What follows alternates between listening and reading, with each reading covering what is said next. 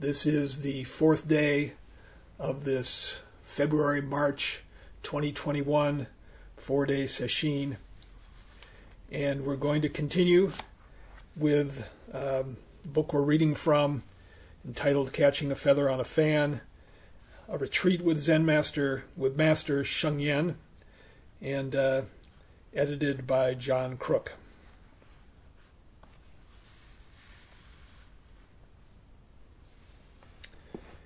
And we're going to dive in here with the poem by Wang Ming.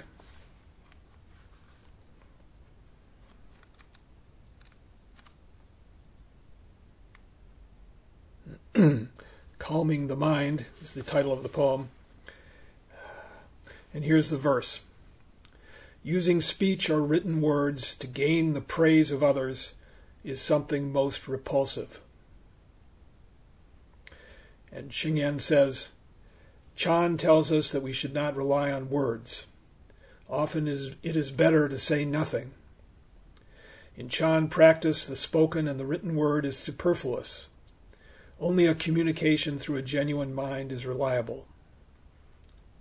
When old friends or family members have been separated for many years and meet again, what are the first words they say? Often there is so much that could be said that they cannot say anything. They just embrace or shake hands, and that is enough. The contact says all the words. Last year I went to mainland China for the first time in many years. I had not seen my brothers for 38 years. So much had happened to them in that time. So much had happened to me also. When we met, we couldn't say anything. There were simply tears running down our faces. I myself was too embarrassed to cry, but tears were falling inside me and twisting my stomach. Everything was communicated just like that.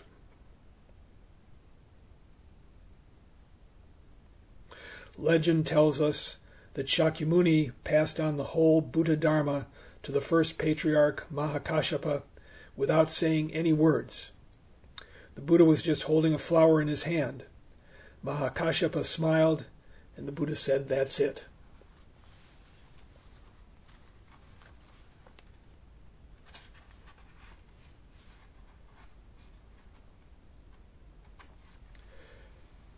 Wang Ming is saying that if you do not truly practice, but instead use the spoken or written word to tell others about your attainment, then that is shameful. In fact, talking is useful.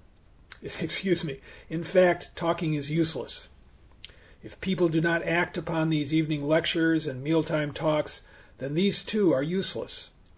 If people do not act, then this whole retreat, the lectures, all the words, would be comparable to my bringing a lump of clay from an eastern mountain and dumping it on a western one.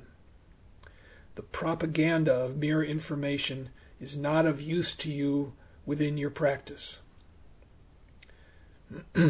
Some may say, although Chan speaks of no self, the Bodhisattvas still teach compassionately to others. These are good teachings. Just to hear them is good. They should be handed on. So it is. Yet I say to you, without practice, the teachings are not manifest in the world.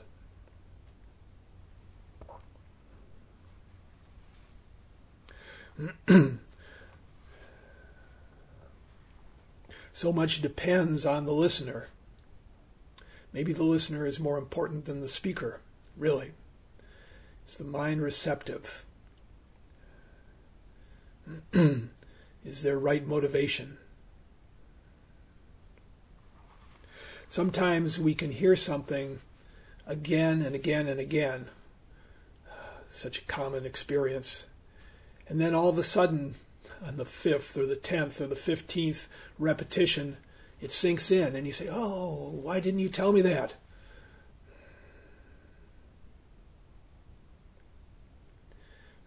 Readiness is everything. And that's the reason why the same things are repeated over and over and over again. Even the person speaking, even the so-called teacher, needs to hear these things. At least he does in my case.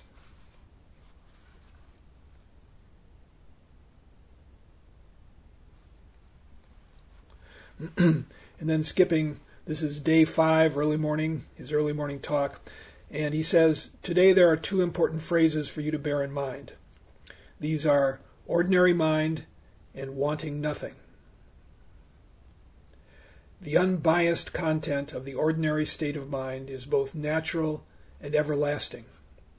To be natural, the mind needs to be free from anything artificially created by thought or reasoning, from anything shaped by an experience or judgment.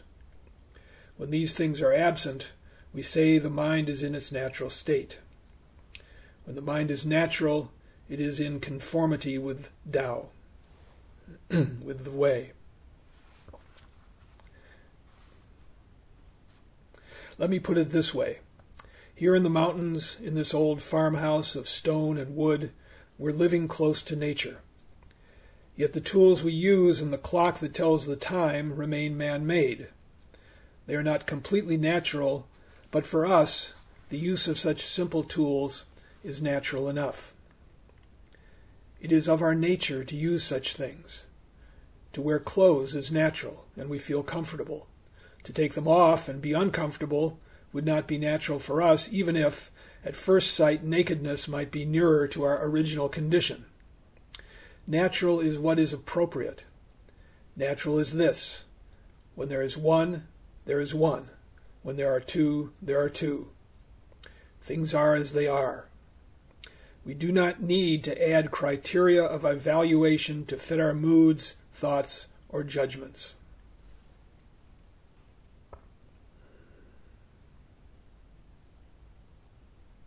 Such a simple state, so difficult to achieve. Whatever is truly natural is everlasting. That is to say, the natural forms part of an unending, timeless process which obeys unchanging principles. The sunlight from the window moves as a patch across the floor. It comes and goes as the clouds move across the sky. The sun itself follows its own unchanging route. The earth revolves on its axis so that we have the experience of the sunrise in the morning and sunset in the evening. The patch of light on the floor appears according to the rules of place, time, and weather. All this is natural and everlasting. Water becomes rain, and rain becomes water. This too is everlasting. It is of the eternal.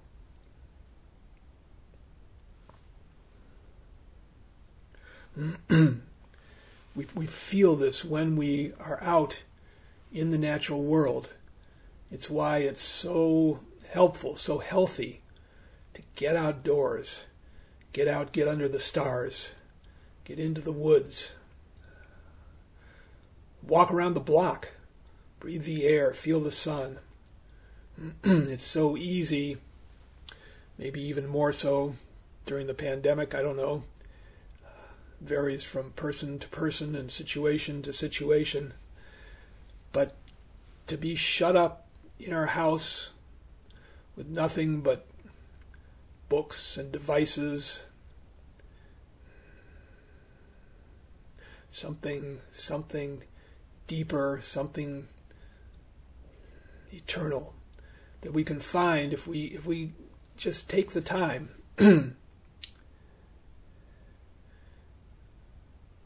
Just a little commercial for getting outdoors. He says, in the practice of Chan, it is important to discover and to maintain the natural basis of the mind. If a practitioner remains with his illusory thoughts, his mind is split. It does not come to rest in its natural state. Without discovering the natural basis, the practitioner sooner or later abandons his quest. He has not hit upon the eternal. Once the eternal is perceived, the practitioner is unlikely to give up, for he has discovered his own basis.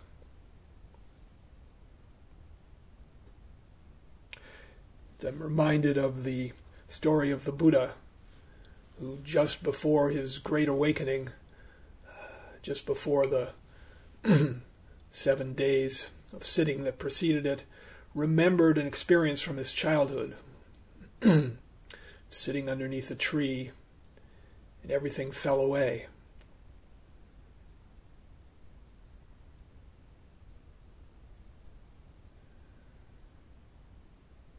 Felt himself to be as vast as space.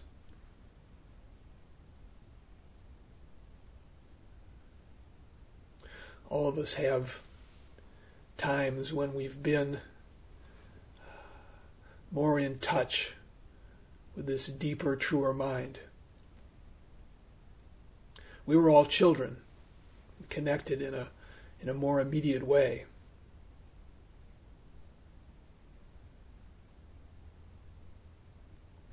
Zen is a way back to that kind of spontaneity, connection, the natural workings, the human being, way out of the thicket of thoughts and opinions, worries, grasping, aversion, greed, anger, delusion.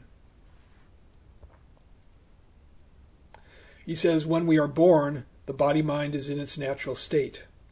Gradually we adopt unnatural contortions, defending ourselves where, if we were wise, we would find that no defense is needed. The practice of Chan enables us to go back to being natural, to rediscover the eternal quality of being. Every day we get up, wash, eat, go to the toilet. All this is natural. Similarly, we need to build into our everyday lives the practice of meditation. Let it be a natural part of daily life, not something special set aside with a time set aside for it, but a quality of ongoing awareness. Of course, I would add how helpful it is to have a time to sit or some routine that makes sure we do get to the mat. Formal sitting, whether you do it at a specific time or you do it as the Spirit moves you, makes it possible for you to have that quality of collected awareness, to have that infuse your life. He says, when we look at the stream outside, we see the water flowing. What is its purpose? There is no purpose. It is simply flowing. So let it be with practice. Practice itself has no particular purpose. If you give practice a purpose, then it is not natural practice. It is not rooted in the eternal. When your practice has no purpose, when practice itself is the purpose, then it is natural practice. Only this natural practice has the quality we call everlasting. When your practice has no purpose, you're not seeking anything. You are wanting nothing. When you want nothing and there is nothing to want, what is there then? Today is the last day. Please just use an ordinary state of mind to practice. No need for assumptions, moods, emotions, judgments. Simply follow your method. Work hard for no reason. Sit without any purpose in your sitting. Let the natural state arise everlastingly.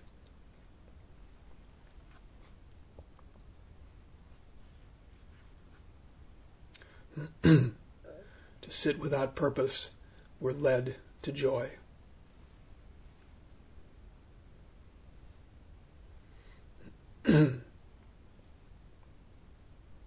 It's the purpose, it's the goal orientation.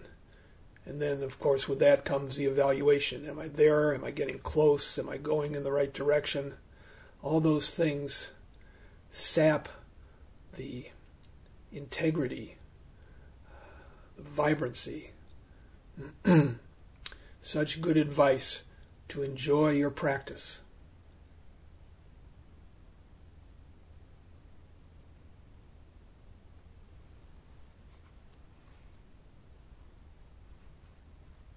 The next section is day 5, breakfast table remarks. The attitude we need to adopt in the practice of Chan is different from the attitude we take when doing work of other kinds, such as an academic study. Not only is it different, it should be quite the opposite. Usually when we are involved in a task that needs discipline or study, we like to get on with the job, to get things done fast. If we hurry and get a move on, then we can get as much done as possible. If we hurry and work hard, then the result is usually proportional. On the other hand, if you take a hurrying attitude in the practice of Chan, you may achieve merely an undesirable result. If you try to hurry in calming your mind, the more hassle you will generate. If you hurry to get enlightenment, the more vexations you will create, and you will be further away from your goal. The practice of Chan involves training in patience, in determination. It requires the development of the will. The purpose of practice is to free ourselves from the self, to go beyond attachments to the self.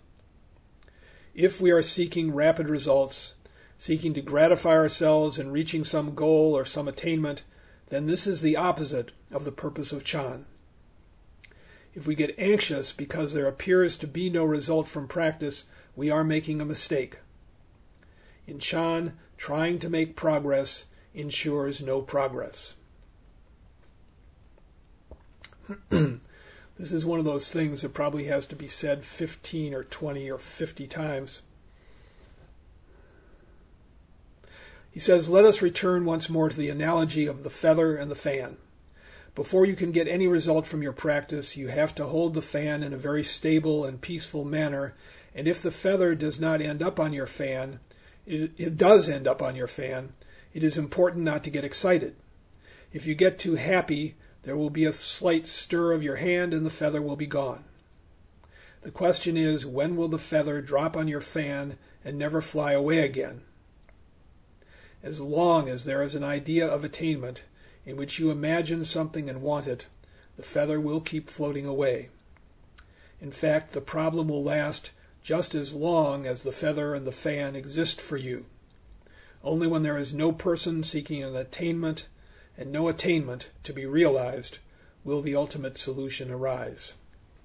That, of course, is a very advanced state.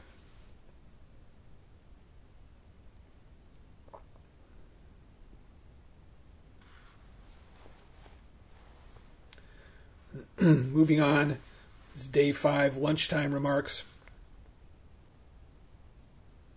It says, during practice, a lot of people find it difficult to distinguish between being diligent and being tense, between being lazy and being relaxed. In fact, the mind sometimes needs prodding or even whipping, while at other times it needs comfort or consolation. Applying the method has to be done skillfully. We have to learn through experience the skillful means of practice. If you feel tired or exhausted, it is probably because you have been sitting in too tense a manner. On the other hand, if you are dozing off and nothing seems to be happening, you may be too relaxed and becoming lazy. To find the right balance between tension and relaxation is not always an easy matter.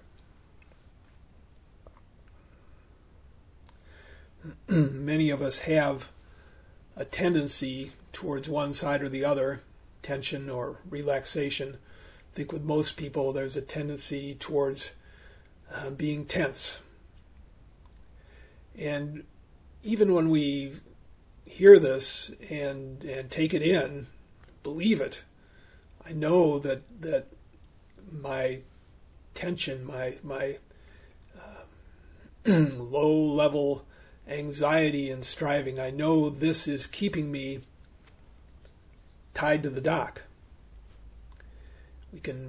So we try to relax, but it doesn't always go so easily because we're just afraid of being relaxed. You know, am I going to look like I'm working? What are people going to think of me?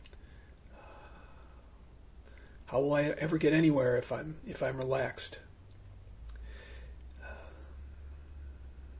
I've often told myself and others, if you are trying to go down the middle of a road and stay in the middle, and you keep veering off to the right, in the course of correcting yourself and finding the middle, finding your way to the middle, you're going to have to veer off to the left a little bit. If you never, ever veer off to the left, if you never become too relaxed, it's likely you're going to continue to go off to the right. It's because there doesn't need to be this sense of hurry, this overwhelming sense of a destination that has to be reached. We have the space, we have the time to find our way. We have to trust ourselves, have to trust the practice. Not be afraid of making mistakes. Maintain our awareness is the most essential thing. There's nothing wrong with needing to make a course correction.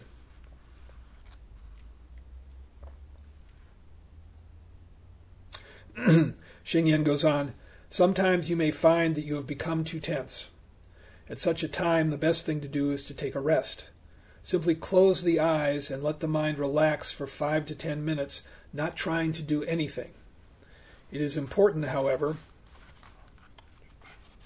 to remain in the meditation posture. To lie down would be to lose all focus. Even though you have temporarily abandoned the method, you should not let go of the posture. So this is not something that I've ever heard advocated in our Zendo, but I don't know that it's so wrong. If you're really continually frustrated by your inability to let go of your tension, you might try that. 5 or 10 minutes, still sitting upright, not indulging in thoughts. He's not talking about letting the mind wander, but not trying to accomplish anything.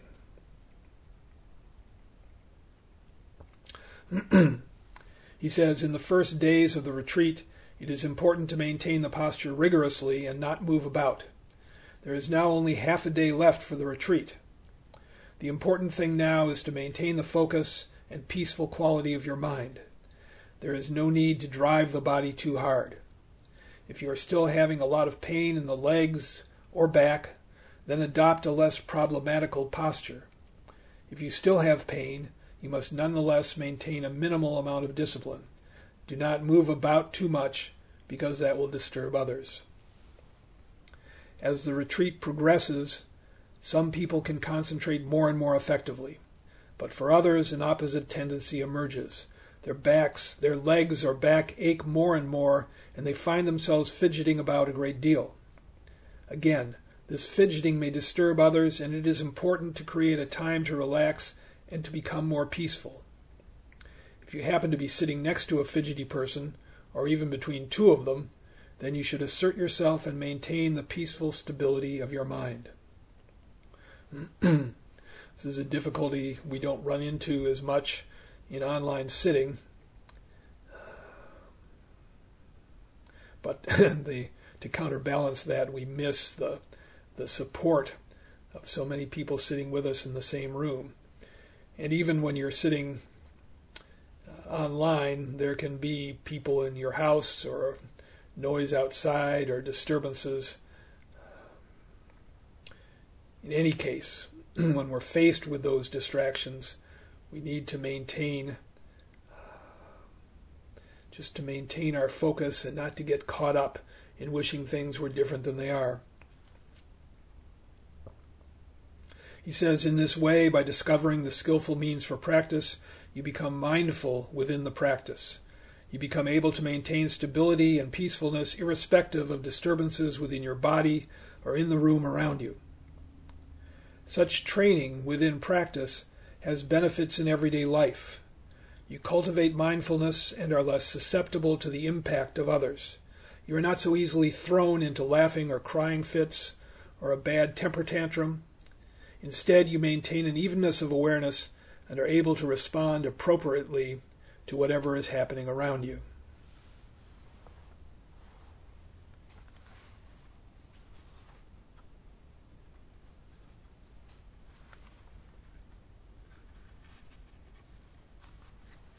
And then skipping ahead, day 5, evening talk, Wang Ming goes on to tell us, what common people regard as auspicious, the sage takes as evil.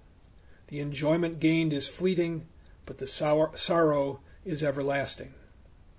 And he says, by now some people have had some experience of the meaning of practice, and others may feel envious of their good fortune. From an ordinary point of view, such experiences are indeed valuable. But from an ultimate point of view, they are not to be regarded as good. They are nothing special. We've been talking about people climbing mountains. Some encounter easy, flattish areas, while others come across exceedingly steep slopes. We are pleased with the easy slopes and feel the mountain climbing is going well. But on the flat area, the climber is not getting any higher.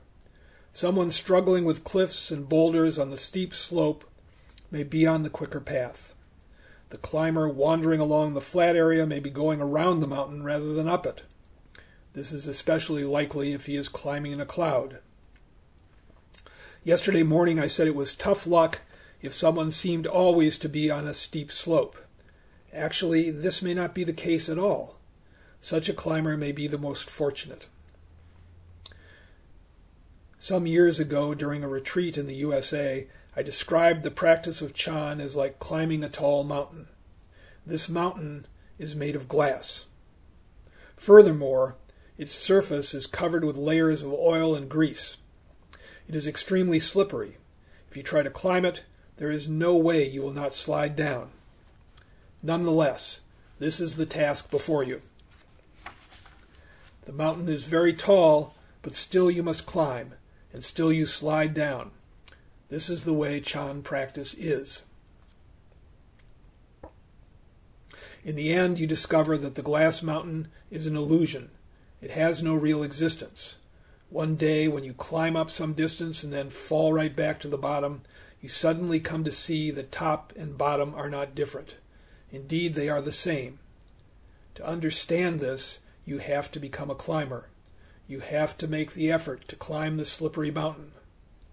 Unless you climb, you can never know that top and bottom are the same.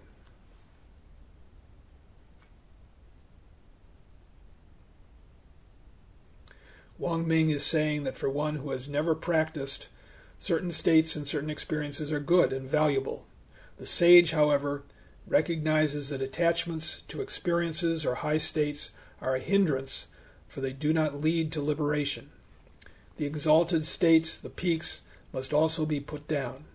You have to go beyond this type of evaluation. You may enjoy certain states or conditions and come to value them highly. It is like climbing up to a flat area with beautiful trees and running brooks. You arrive there and find it quite gorgeous.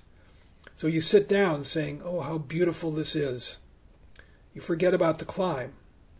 And the next time you make the ascent again, you sit down in the comfortable spot. Perhaps you enjoy a snooze. In your dreams you are lotus eating. Have some of you found such a place on the mountain? The ancient patriarchs cautioned their disciples about this, especially those who had had a first taste of enlightenment. They told them that the road ahead was still very long. If you have only just begun to walk, then there is a long way to go.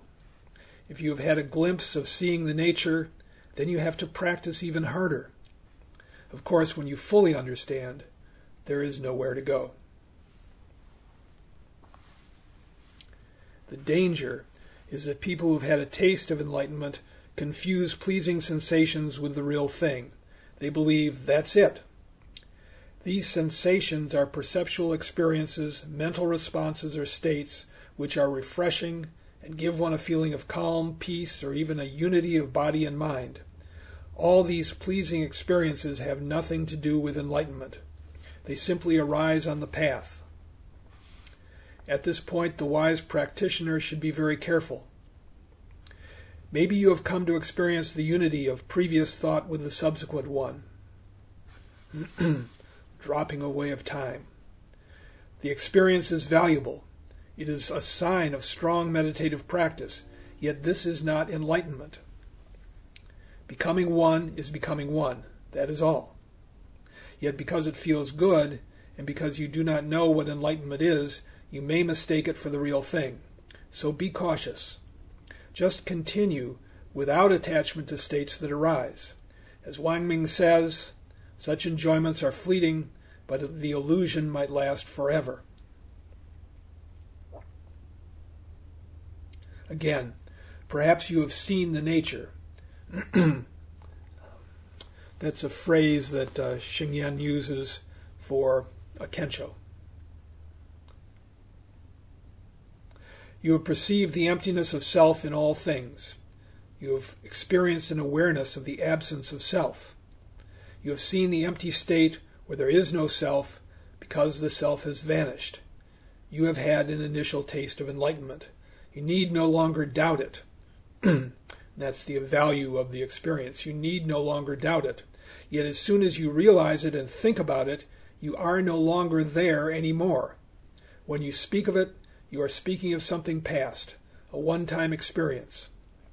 Such an individual is in danger if he then thinks he is enlightened. What was it? Now it is only a dead experience. So the word enlightenment is used really in two different ways.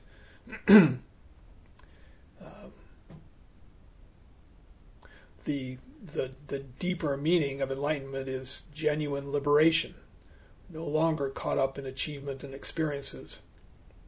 But it's also used sort of loosely if somebody has some sort of insight, seeing the nature.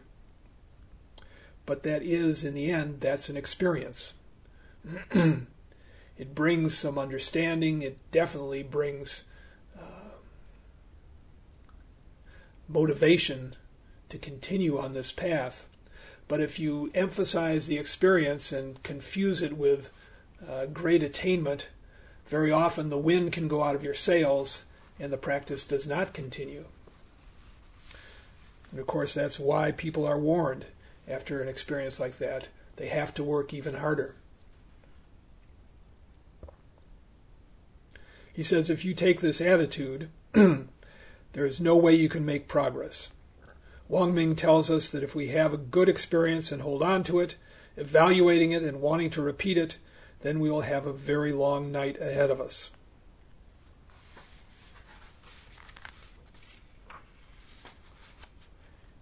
I'm going to skip on further.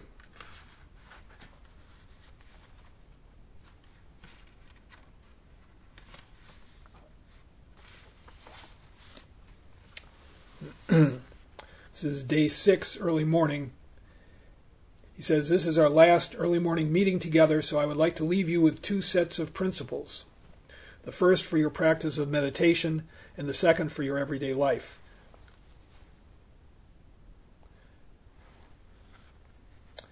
When you are meditating, the 3 principles to bear in mind are regulate the body, regulate the breath, regulate the mind.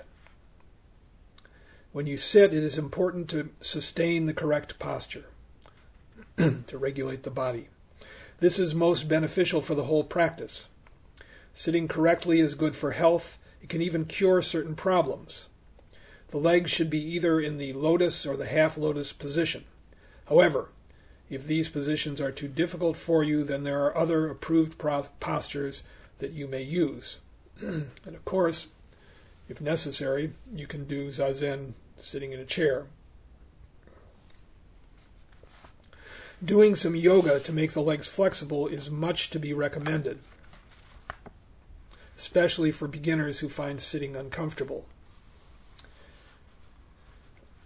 I think most people know, well, I'm not sure, many people know that Roshi Kapleau, when he first went to Japan, in his early 40s, I believe, back in 1953, so what would he have been, 41 at that point, had to use a chair to sit.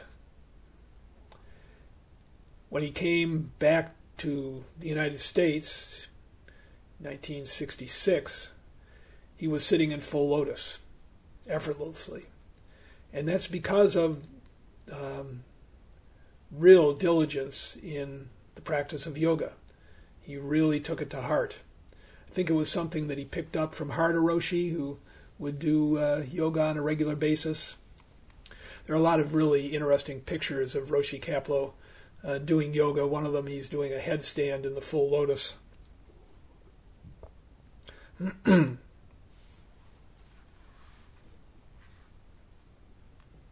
Very often, pain in the knees, for instance, can come not because of a problem in the knee so much as the fact that we're not stretched out enough in the hips.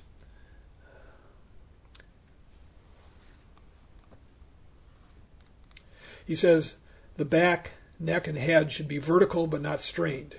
The mouth should be closed with the tip of the tongue touching the upper palate.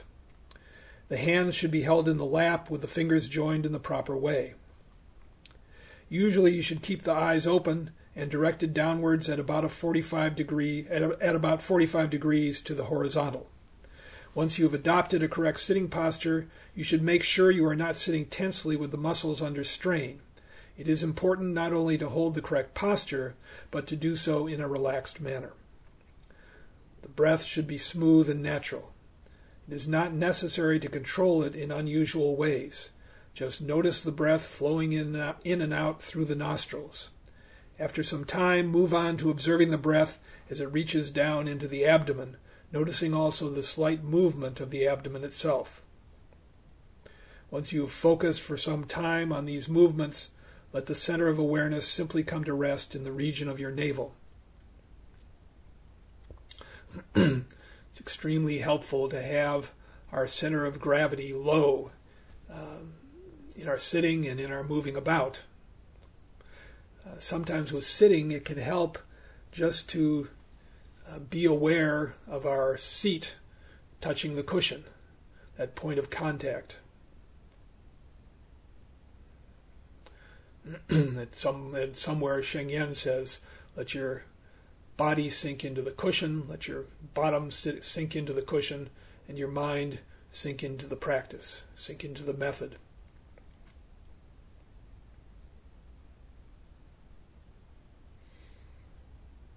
You can also put your awareness in the palm of your left hand, the hand that's on top, as you sit in the Zazen Mudra. For some people, that's a helpful way of getting their attention down lower. Something that Zen Master Dogen recommended.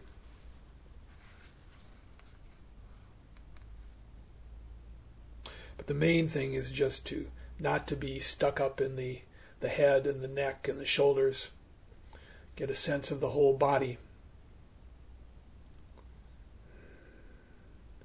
So if there's a weight, stability down below, and the rest of the body just floats up, the chest open.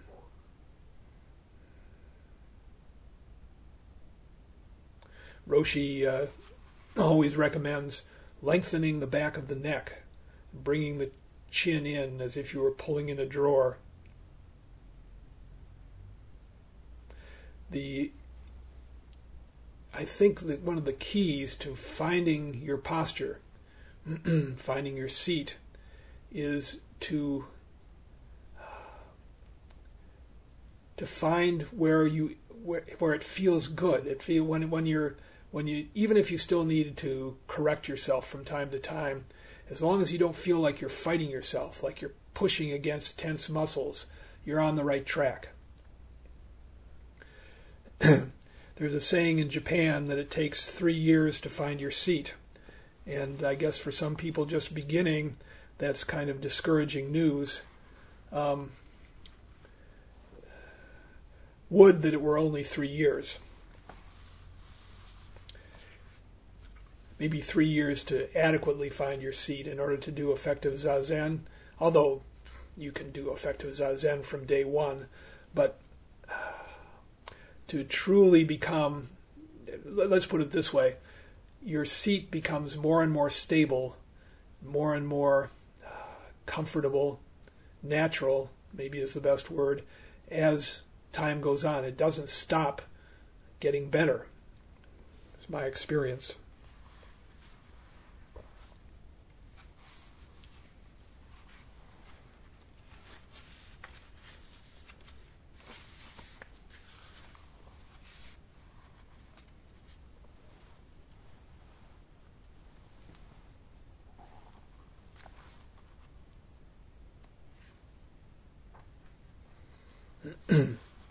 Okay, one last section I want to get to. This is towards the end of his closing ceremony and final words. And he says, "There are now just a few final things to say. I myself do not have great practice. It is simply that I left home when I was 13 years old, and now that I am 61, I have had 48 years collecting some experience of Buddha Dharma. I have come to realize how great and how good this Dharma is, and how very few people truly appreciate it. I am just an ordinary person, exactly like everyone else here. I am not a Buddha. All I am doing is trying to apply what I know in order to help others. It is not I who helps others. It is the Buddha Dharma that is helping people. Yesterday morning I said I felt like a traveling merchant who goes to far-off places carrying a bag of wares. In this distant place, I would like to open my bag and leave everything behind. Then I can go home empty-handed, at ease and happy. Whether the things I have brought here are useful to you people or not is for you to say. If it has been of use, naturally I shall feel grateful. But the bringing of the Dharma here is actually not for any purpose. It has not come for any reason at all. The Buddha Dharma itself is the purpose. So in bringing the Dharma here, I am not asking for anything in return. I would like to suggest that you adopt the same attitude. Each of us can bring the Dharma to him or herself through training and then reveal the benefits to other people. Very often in the teachings we are asked to express gratitude to the Buddha and the three treasures. But Buddha is already complete, perfect. He does not need anything from anybody. The best way to express our gratitude is to reveal the benefits of the Dharma to everybody, to every sentient being.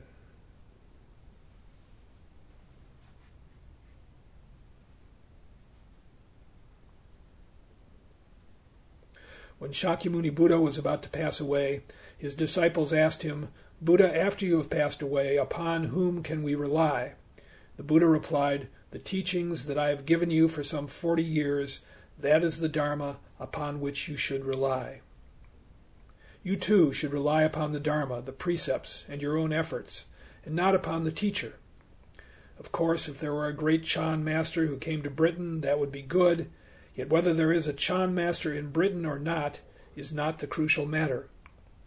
So long as people have a good understanding of the Dharma and practice accordingly, benefits will arise.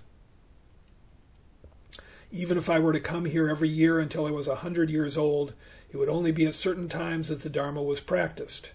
The Buddha Dharma is eternal and ever present. This person, Shengyen, is of no importance to you. The vital spark is the teaching that he leaves behind with you. And this Dharma is not my Dharma, it is the Buddha Dharma of Chan."